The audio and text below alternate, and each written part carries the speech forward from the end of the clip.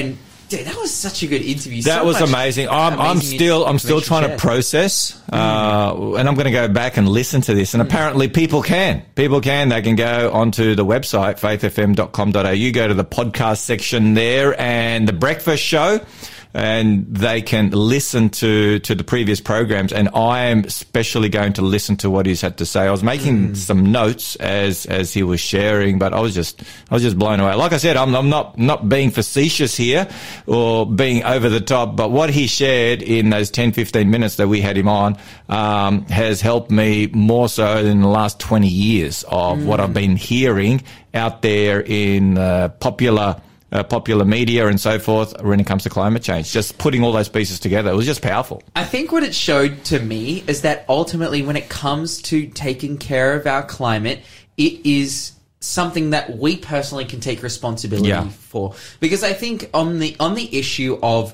global warming, there's just this sense that, and it's consistently portrayed by those who are global warming activists and climate activists in that way, that it's the government's fault, it's institutions' fault, it's this person's fault, it's that person's fault. And that doesn't mean that those people don't do, negative things in terms of the climate. They do incredible amounts of really terrible things in terms of our climate. We don't have a great track record here in Australia. We have some good things, but we're looking at a lot of things, the bleaching of the coral reef and coal seam gas and all these things that are a big struggle. But what it ultimately showed me is that we in our personal lives can take responsibility for the local issues that we have. Like, for example, like the plastic pollution that's going on, into the Pacific Ocean. Like, we can make a stand in our own life. That's right. As individuals, we can take a stand against plastic. We can, we look at animal rights and all these different things. Like, we have the ability to take a personal stand. Well, why not just go plant-based? Perfect, why not? Why, if it has a mother, just don't eat it, or don't drink it. And, why not just focus on going back to the beginning, how God created us and the fuel that he gave us to the very, and that would help. I mean, how much pollution, how much, degradation. We talked about forest, the forests being raped and pillaged and destroyed. And the majority of that is, in order to produce meat. Let's just put it out there for what it is. And so if we decided to take care of our health, and it's healthier in the long run, to enjoy a plant-based diet, then, we're going to save the environment. We're going to save the animals. We're going to have better health. Hallelujah. God's way is best all round. It's like not rocket science. You don't need a scientist to tell you that. Genesis 1 and 2 tells you that. And it goes even further than just like the climate itself. People also make the point that, but the meat industry or these industries, they create large workforces and they keep the economy going. And then you take just a closer look at where we source these particular things from. And then you find that it's economy that people are benefiting on the back of, workers who don't even get paid. Like fishing boats where people are getting paid like $1 a day. Like this is the reality. And so we need to stop and take a look at ourselves and say, what are we supporting? What are we doing? And actually be intentional with, in our personal circle, our purchases and whatnot, but it'll be good because there are people who their personal circles are, whether they're a local leader or a politician or whatever, their personal circle is, I have the ability in and of myself to make big changes. And so I'm just hoping that in the future we can see a world where that happens. I just got a text here, actually. You're talking about the kingdom of God when Jesus comes. Oh, yeah. That is the ultimate potential of where we will see when Jesus creates a new heaven and a new earth. That's when we're going to experience that. And it's not going to be left to man's hands. Hallelujah. Hallelujah. I just got a text here from a listener. They said, Jesus didn't trust pastors either in his time. So sorry about that. Oh, have mercy. I knew there would be some bright spark out there. But the good news is the pastors of today are not like the pastors of Jesus' day. Hardly. Oh, yeah. Hardly. Okay. Okay, Danny, we talked. The hole is getting bigger if I continue on so. But it's true. The only one that we can trust is the Lord. Who was that, Melissa? No, that was... Who was that? Who was that sent that through? Raphael. Raphael, good on you, Raphael. Proverbs 3, 5, and 6. Trust in the Lord your God with all your heart, and do not lean on any pastor. Yeah. And in all your own. ways, all your own. Exactly so. Oh, so God good. bless you, Raphael, for keeping us on the straight and narrow. All right, we're going to get into our Bible study this morning. Fantastic. Love it. Better covenant. Okay, so just to kind of recap what we've been looking at the last couple of days, we've been going over, last week we did the Sabbath as a sign of a covenant. Powerful stuff. And we looked at the covenant itself during that time. It's like, okay, what qualifies the Sabbath to be a sign of the covenant? Well, the covenant is all about God doing all the work to save us, and us just accepting. And that is the agreement that we have with God. As God is like, I will do everything for you. You need to accept by faith. And it's like, what better of a sign than the Sabbath to represent that? A day where we go by faith away from any of our work, any of our worldly problems, and we just spend time with Jesus, recognizing who he is, which is our great Savior, our great, the lover of our soul, the one who is ever striving for us to be saved. Then we came to this week, and we're looking at the differences between the Old and the New Covenant. And what we've discussed the last couple of days is how actually the Old and the New Covenant, contrary to maybe popular Christian belief or consensus, which John Ashton mentioned before, is not a good scientific method, and it's not a good method to look at the truth of the Bible. The consensus among people is that, there's an Old Covenant that applies to Jewish people, and there's a New Covenant that applies to everyone else. And we'll get to heaven, and there will be Moses in heaven. He's like, Moses will be in heaven, and he'll ask us how we're saved, and we'll say, we're saved by grace. And he'll be like, I was saved by keeping the law. When the Bible is so clearly, that is just not the reality. Of course it's not. It never has been. It never has been. The covenant of grace has always existed. The new covenant has always existed. And what we've identified that the old covenant is that it was agreement between God and his people, where his people entered an agreement with God and said, all right, God, we've realized that you're going to do everything for us, and you're going to be with us and bless us and all these things. And in response, we are going to keep all your laws.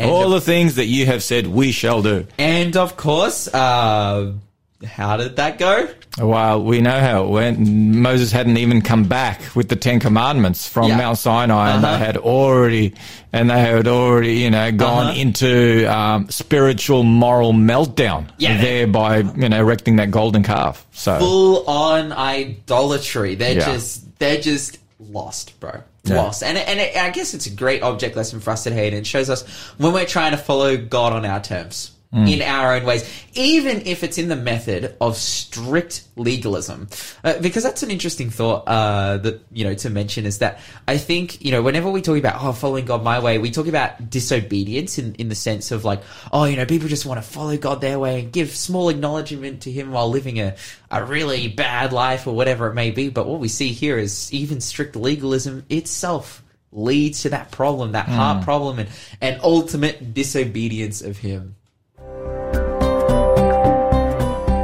You're listening to Faith FM, positively different radio. But we're going to go to our first verse of the day. We're going to go to Hebrews chapter 8, and we're going to read verse 7 and 8 and see where the Bible study is taking us today in terms of, how this new covenant is a better covenant than the old one. So let's read verse 7 and 8 of Hebrews chapter 8. You can get that for us, Denny. Sure. It says, "For if that first covenant had been faultless, then no place would have been sought for a second. Because finding fault with them, he says, Behold, the days are coming, says the Lord, when I will make a new covenant with the house of Israel and with the house of Judah." So it begins here to just, I love how it lays it out here. It's like, okay, what was the problem with the old covenant? Now, there are many people. It tells you. This is the amazing. Finding fault with them. With them. With the people. Me and Renee talked about this yesterday. It's like, man, how can people miss this point? Like, they miss the point of the difference between the old covenant and the new covenant. It's like, do they not read what the Bible says? And because it tells us here what the fault of the old covenant is. There's so many people who would love to make the point, well, the old covenant, the problem with it was the law of God. But then the Bible, because the whole rest of the Bible is like the law is perfect and holy and never changes. Obviously, the 10 Commandments are a problem. The law of God is a problem because, who wants to be faithful to their wife? Who wants to preserve the life of their neighbor? Who wants to tell the truth? Really, who doesn't want to covet? You know, who wants to respect their mum and dad? I mean, of course there's a problem with the Ten Commandments. Who wants to keep those Ten Commandments as if that's going to be in the best interest of our society and our families in general? Oh, that's so funny. I love the sarcasm. The sarcasm. I know it comes out. I'm doing my best to keep that under control. But I mean, it's just such a ridiculous idea. It just doesn't make sense on any level. You know, we had John Ashton here, Dr. John Ashton, just a little while ago, trying to make sense of this global warming, issue by taking a look at the evidence, in the last 2,000 years and putting everything in perspective in a context. And when we come up with these silly arguments, and they really are, they're absolutely silly to say that, we are no longer under the law. Yeah. Are you serious? Like you try and go from A to B. You try and go from your home to the petrol station to work, and there you are not under law. No one is under law on the roads. Let's see how you go. Yeah, I mean, it's just not going to happen. I mean, no one's. We live in a land that has laws, and we only are happy as and. If we have laws and so forth, there's the law of gravity. You see how well you do if you don't go by the law of gravity the next time you're on a 20-story building. Well, don't. Please don't do that. Please don't do that. But, you know what I mean? So God's law is holy. It's good. It's just. There is nothing wrong with God's principles of love. And so, yeah, I don't understand that, and I do pull people up when they do bring up, because I don't think people think things through. They don't, they've heard someone say something, but they've never really thought it through. They've never sort of, taken it to its end degree. And that's the thing. Like, the problem with their argument is not only that it's not logically sound, which it isn't, but that it's also baseless. This was something that we talked when we did the week on Sabbath. We talked about how, well, the Sabbath kind of doesn't really make sense from that perspective. It's like, oh, why wouldn't God, there's so many reasons you can make, like, oh, but if you work every day, you're more productive, da da da da da. Like, from a secular perspective, it's like, oh, what's the point of keeping the Sabbath? But then,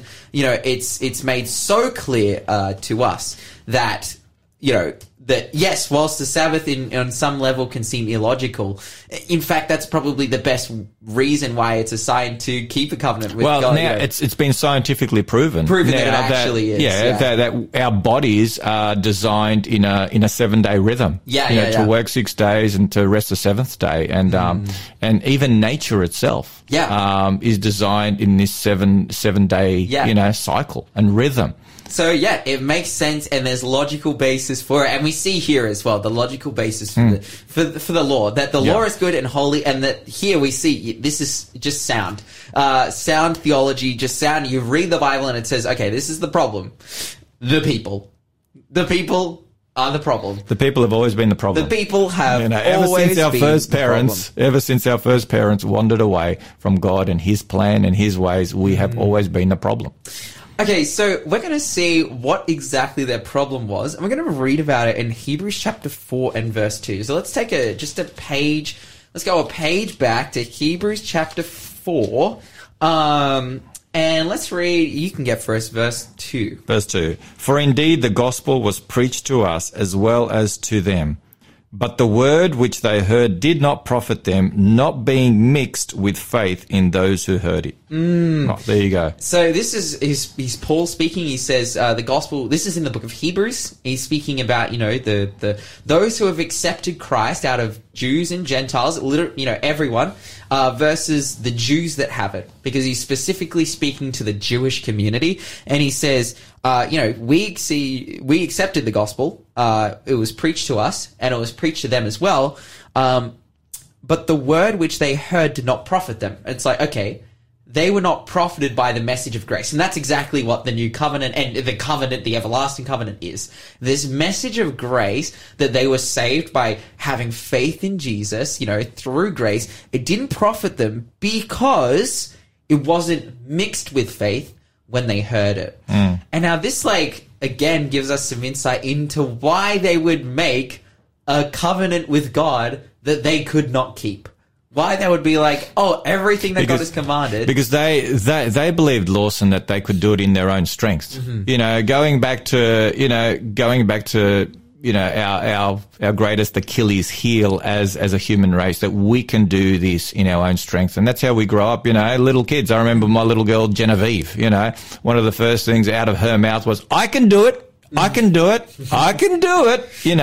And so that's just part of our DNA, our sinful DNA, whereby, faith is cooperating with God and through his strength being able to do, I will put, a new heart in you. I'll put my spirit within you, Ezekiel 36. And, Hebrews 11 is just so clear, that faith chapter, that heroes of faith. That hall of faith chapter is all about by faith Abraham, by faith Jacob, by faith Moses, by faith, all of them by faith were obedient to God and to his promises and followed him. By faith. It's just so clear. I mean, the whole chapter is dedicated to it. How do we get that they in the Old Testament were saved under a different covenant than we are, that we're saved by faith through grace in Jesus Christ, yet they were saved by works through obedience. I mean, when Hebrews 11 expressively makes the point that a whole chapter is dedicated to it. Every single righteous person in the Old Testament had the ability to do what they do and further be saved because of their faith. By faith. And we're not talking about this prosperity gospel notion of faith that, if you just get more faithful, then God will bless you. Again, that's kind of putting it on you, the work that you need to do, mustering up as much faith as possible and just white knuckling on to this idea of faith. No. That's not the faith we're talking about here. But it's the belief. It's the mental change, the belief that God really is who he says he is. And that he is going to do what he says he is going to do. Yeah. Amen. And now, what is that faith? What were they faithful to? We know that they're faithful to God, but what was that big step for them that meant that they could have that faith? What piece of information for them was like, okay, I can be faithful that God really is who he says he is, that he's going to do what he says he's going to do, that I am going to be able to do the things that he's called me to do and further be saved. Well, that's because God always initiates. You mentioned that at the beginning. And you take a look at the Ten Commandments. The Ten Commandments are just a beautiful example of this. The very first commandment doesn't begin with, thou shalt have no other gods before me. It doesn't begin with those words. Most of us think it does, but it begins with the previous words, which are, I am the Lord your God who has taken you out of slavery, out of the house of bondage. Therefore, you shall have no other gods before me. So God saves us, and then he invites us into a covenant relationship based on faith. God is, here's the bridegroom. Jesus Christ is pictured as the bridegroom. We are pictured as the bride. Who traditionally proposes? Traditionally, I'm not talking about, the groom. The groom gets on his knee and he proposes. Okay. He initiates, that love action. And so God initiates that love action and he invites us to respond. The same thing in the garden. When Adam and Eve sinned, God went out looking for them. Where are you? And then they were able to respond. In our next section, we're going to be talking exactly about how God initiated. You're listening to the Breakfast Show podcast on Faith FM. Positively different. Sinners ate in their house, and the next clue is that this person is one of the disciples of Jesus. Of Jesus. I'll go further. It's one of the 12. One of the 12. So, if you know who this is, give us a call. 0491 064 669 0491 064 669, and you can win the prize, Creation and Evolution, a thoughtful look at the evidence that a master designer created our planet, by Dwight K. Nelson. Epic stuff. Okay, before we went into that song, we were talking about, the faith that we now enter this new covenant in with. And the faith that even those in the Old Testament who were under the Old Covenant also had, because the New Covenant has always existed, and this idea that, yes, this New Covenant relationship has always been existed. It's always been based on faith and not this idea that we are to be, superhumanly faithful and that, it relies on us. But as we've read in Hebrews 8 so many times, you know, that God will do the work, writing the laws on our hearts and all these different things. But I want to look at specifically now, what is it that they had faith in? Like, what event was it? What did it mean that, God is going to do everything for me? And this question is going to be answered in Hebrews chapter 9. So, Danny, if you can read for me Hebrews chapter 9, verses 11 and 12 and 13 and, 11 to 14. Okay. Hebrews 9, 11 to 14. Here we go. But Christ came as high priest of the good things to come, with the greater and more perfect tabernacle, not made with hands, that is, not of this creation. Not with the blood of goats and calves, but with his own blood he entered the most holy place once for all, having obtained eternal redemption. For if the blood of bulls and goats and the ashes of a heifer, sprinkling the unclean, sanctifies for the purifying of the flesh, how much more shall the blood of Christ, who through the eternal Spirit offered himself without spot to God, cleanse your conscience from dead works to serve the living God? Wow, it's so simple. It is so simple, but and clear. Like clear, yes. Very clear. And it makes this point. It's like, okay, why do we get to enjoy a new covenant relationship with where God did all the work? What is the work that God did? Well, Christ came down. He died in our place, and then he acts as our high priest. He intercesses for us in every single way. He does the work that we couldn't do. And this is the thing, like, many people have died. You know, many people have lost their life. Many people, you know, have acted as high priests, but none of them could fulfill what Christ had done. Yeah. I think we on our program yesterday on Looking Up, and by the way, can I give a little plug for 100%, our Wednesday 100%. afternoon? Lyle said, Danny, make sure you plug your Wednesday afternoon Looking Up program on a 3:30 to 5:30. We talked about Israel in prophecy, and we discovered that Jesus Christ fulfilled all the promises of the covenant. Jesus Christ, He was victorious, where sadly the nation of Israel fell and failed. And the book of Matthew, you know, goes through and records how Jesus Christ fulfilled, you know, all the requirements of the covenant. He fulfilled them because he was faithful to the end, all the way through. If you take a look at the comparisons, you know, from the two Josephs, you know, Joseph, the father of Jesus, you know, well, I guess, you know, you could say the stepfather of Jesus. You know, to Joseph in the Old Testament, you know, and they both go down to Egypt, but they both come up out of Egypt. You know, they go through, you know, the Red Sea, the baptism and the Red Sea, the wilderness, the 40 days, the 40 years, you know, the Mount Sinai experience, the Sermon on the Mount experience, the unpacking of God's law, you know, all the way through. The 12 representing Israel. Absolutely. Yeah. You know, so you see Jesus Christ, he succeeds where we fail, you know, and so that's the better covenant. That's the new covenant where Christ, he has been victorious where we have failed. And in his victory that we claim by faith, and he gives us the gift of obedience. Obedience is a gift from God. It's not something that we have. Otherwise, if obedience was to be of us, it's always through selfish motives, because only God is able to give us pure and holy and undefiled motives.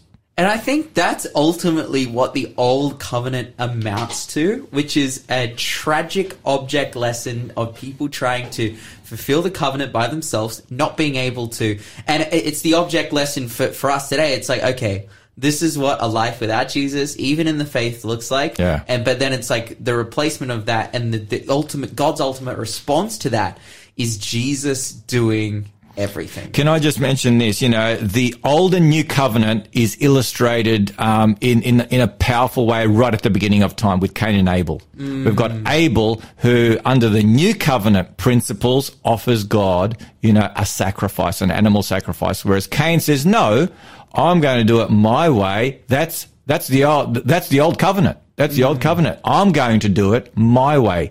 And it's interesting in Hebrews 11:4, it starts off by describing the faith of Abel. It says, by faith, Abel offered to God a more excellent sacrifice than Cain, through which he obtained witness that he was righteous, God testifying of his gifts, and through it, he being dead still speaks.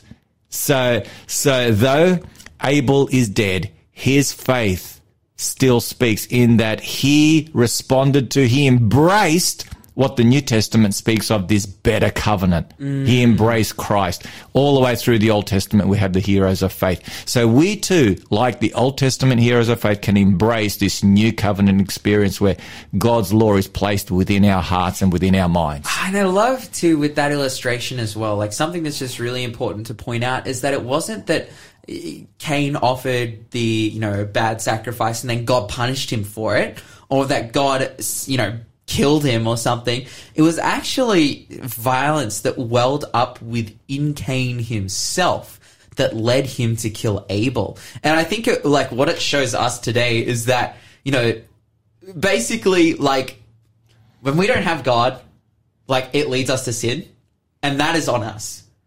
This is something that we can take responsibility for. I think, and the same thing happened with the children of Israel, is that when they tried to have that faithless old covenant experience with God, that led them to sin as well. And I just think that that's another really huge point in accepting the new covenant. It's kind of like an Alcoholics Anonymous, like an addiction experience of saying to God, I am a sinner in need of salvation. I don't have the ability to do this. I am fallen. I am corrupt. I am broken. Lord, forgive me and cleanse me. Well, someone pointed out a great definition for sin. Sin is separation from God. When you separate from God, it leads to sin. Sin equals separation from God. And so, that separation, it's caused by us. God isn't rejecting us. No, it's caused by us. And we need to recognize, this is where I'm at. I need to give up my sin, but I need to come back to God. I need to get him to help me because I am broken. Amen. And there are definitely people out there listening today. I know they're out there listening and they're thinking, man, I want to come back to God. Pray to him. Pray to him. Pull over the car, turn down the radio, pray to him and say, God, please work in my heart. You're listening to the Breakfast Show podcast on Faith FM. Positively different. That means we have now come to the question of the day. Okay, our question of the day is a bit of a hectic one. We have been directly called out. And that's a great thing. We love it when people respond and are listening and they respond and they have questions, they have things to say, and even if they're not entirely pleased with what we're talking about, we have a question here. It's, why do you, SDAs, specifically us, make vegetarianism a law when Jesus ate fish and lamb and even made a miracle out of it? That's heavy. That's heavy. That's a good question, and it deserves an answer, a 100%. Respectful biblical answer. Okay, I'm gonna make a few quick points. You can jump in too, Danny, to make a few quick points just on my thought on this. Why is it that we make a point out of vegetarian? I'm gonna say first that it is not a requirement to be a vegetarian to be a Seventh-day Adventist. I know many Seventh-day Adventists who aren't vegetarian, but it's something that we heavily encourage, and it's because of these. I'm going to give you two principles here. The first one is, in Genesis chapter 2, verse 15, the Bible says, the Lord took the man and put him in the Garden of Eden to work it. Then further goes on in Genesis chapter 1 and verse 28, it says, be fruitful and multiply and fill the earth and subdue it and have dominion over the fish of the sea, the birds of the air, of the heaven, and every living thing that moves on the earth. So what this gives to us is a principle of stewardship of the earth. To do our best to look after the earth and those that are in it. And what that looked like at that time is, they didn't eat animals at all. They just ate, nuts and fruit and grains and those kinds of things. The Bible then gives us a principle in 1 Corinthians chapter 6 and verse 19. It says, do you not know that your bodies are temples of the Holy Spirit who is within you, whom you have received from God? You are not your own. You were bought at a price. Therefore, honor God with your bodies. So we see two principles here, stewardship over the earth and stewardship over our bodies. And that is because God owns everything and we are called to be good managers over them. Now, just to, I guess, preface a little bit of what I'm going to say in the future, why we appeal to vegetarian, we believe that it is law to keep the health laws of God as Christians today. Now, people would say, well, wasn't that just for the Jews? Wasn't that done with? Wasn't that ceremonial? But no, in the Jerusalem Council, in Acts chapter 15, as it closes, it said, we will give to God's people no other burdens than these. This is what the Gentiles should do. And it says to abstain from things offered to idols, from bloods, and from things strangled. So it has a health portion here. And then it says from sexual immorality. And now it references these two laws. And by reference, we're supposed to keep the rest of those laws, which is, it references the 10 Commandments with sexual immorality. What it's not saying here is, don't be sexually immoral, but it's okay to kill. Very clearly. What it's doing is by implication, it says, okay, the 10 Commandments, and then it also gives reason for the health laws as well. And so we know that, what is it that we're supposed to keep? The health laws and the 10 Commandments. Now, how does this apply to us, and why do we decide to be vegetarian? Now, we were actually talking with John Ashton. One of the biggest problems that we're facing in our world today in terms of, climate catastrophe is, the degradation of our world that is coming from factory farming. So it's like, from that perspective, it's not a good moral choice, and it's not a good stewardship choice to eat meat. Because you are contributing to one of the most devastating industries in our world today. Secondarily to that, there's been plenty of scientific research done. You can watch a movie called Game Changers, which kind of condenses all of that shows that a plant-based diet is the healthiest way to go for us. It'll give us longevity in life. It will make us happier and healthier, and overall lead us to a better life. And if those two principles that God gives us leads us to a vegetarian diet, well, then it's like, I guess that's a really good thing to do. It's in line with the principles and the character of God, and therefore it would be a good thing to do. And that's why many Adventists today live as vegetarians, because they're like, this is the best way to go about it from a stewardship perspective, in keeping with the Jerusalem Council. That the Christian church, the burdens that they put on the Gentiles were no more than these, than to keep the health laws that God gives them, and to furthermore, to keep the 10 Commandments. And now it's mentioned here in this question, what about Jesus? He ate fish and lamb. Well, my point there is that it's like the principle is health for ourselves and health for the world. And it's like, did it take away from the health of the world for Jesus to eat fish and lamb in his time? Was it contributing to factory farming? No. Was it contributing to, his negative health as well? Well, I would say in that time, no. They didn't have heavily polluted waters with fish full of mercury. They weren't eating, lamb that was pumped full of hormones. It was natural. It was not God's plan from the beginning. It was very clear in the Garden of Eden that they didn't eat meat. But it makes sense that, Jesus would do that. What are your thoughts, Danny? My thoughts are, I agree with what you've said. And I've always taken the view that we ought to enjoy the best of that which is available to us. Mm-hmm. And you can live in some communities. We're blessed here in Australia. We've got a wide array of fruits and vegetables, nuts and grains and so forth, all year round. We're blessed, by and large. But in some communities, they don't have access to such a widespread of fruits and vegetables and so forth. So they need to, have in their diet, supplement that with animal products. And that's not a problem at all. And that's biblical. As long as you're eating clean meat, the Bible does talk about the clean and unclean meat, even before the days of Noah. But God stipulated that once again, from Noah and onwards. So I think we need to look at this in a balanced way. We need to ask ourselves, what is best for us? What's best for our environment? What's God's ultimate plan? And we've got to remember, in the days of Jesus, they didn't have almost 8 billion people on the planet. And so we can't compare what was taking place back then to what is taking place today. We've got to take a look at things from a balanced, biblical, holistic point of view. Mm-hmm. Amen. Thanks for being a part of the Faith FM family. Join our community on Facebook or get in touch at 1-800-FAITH-FM.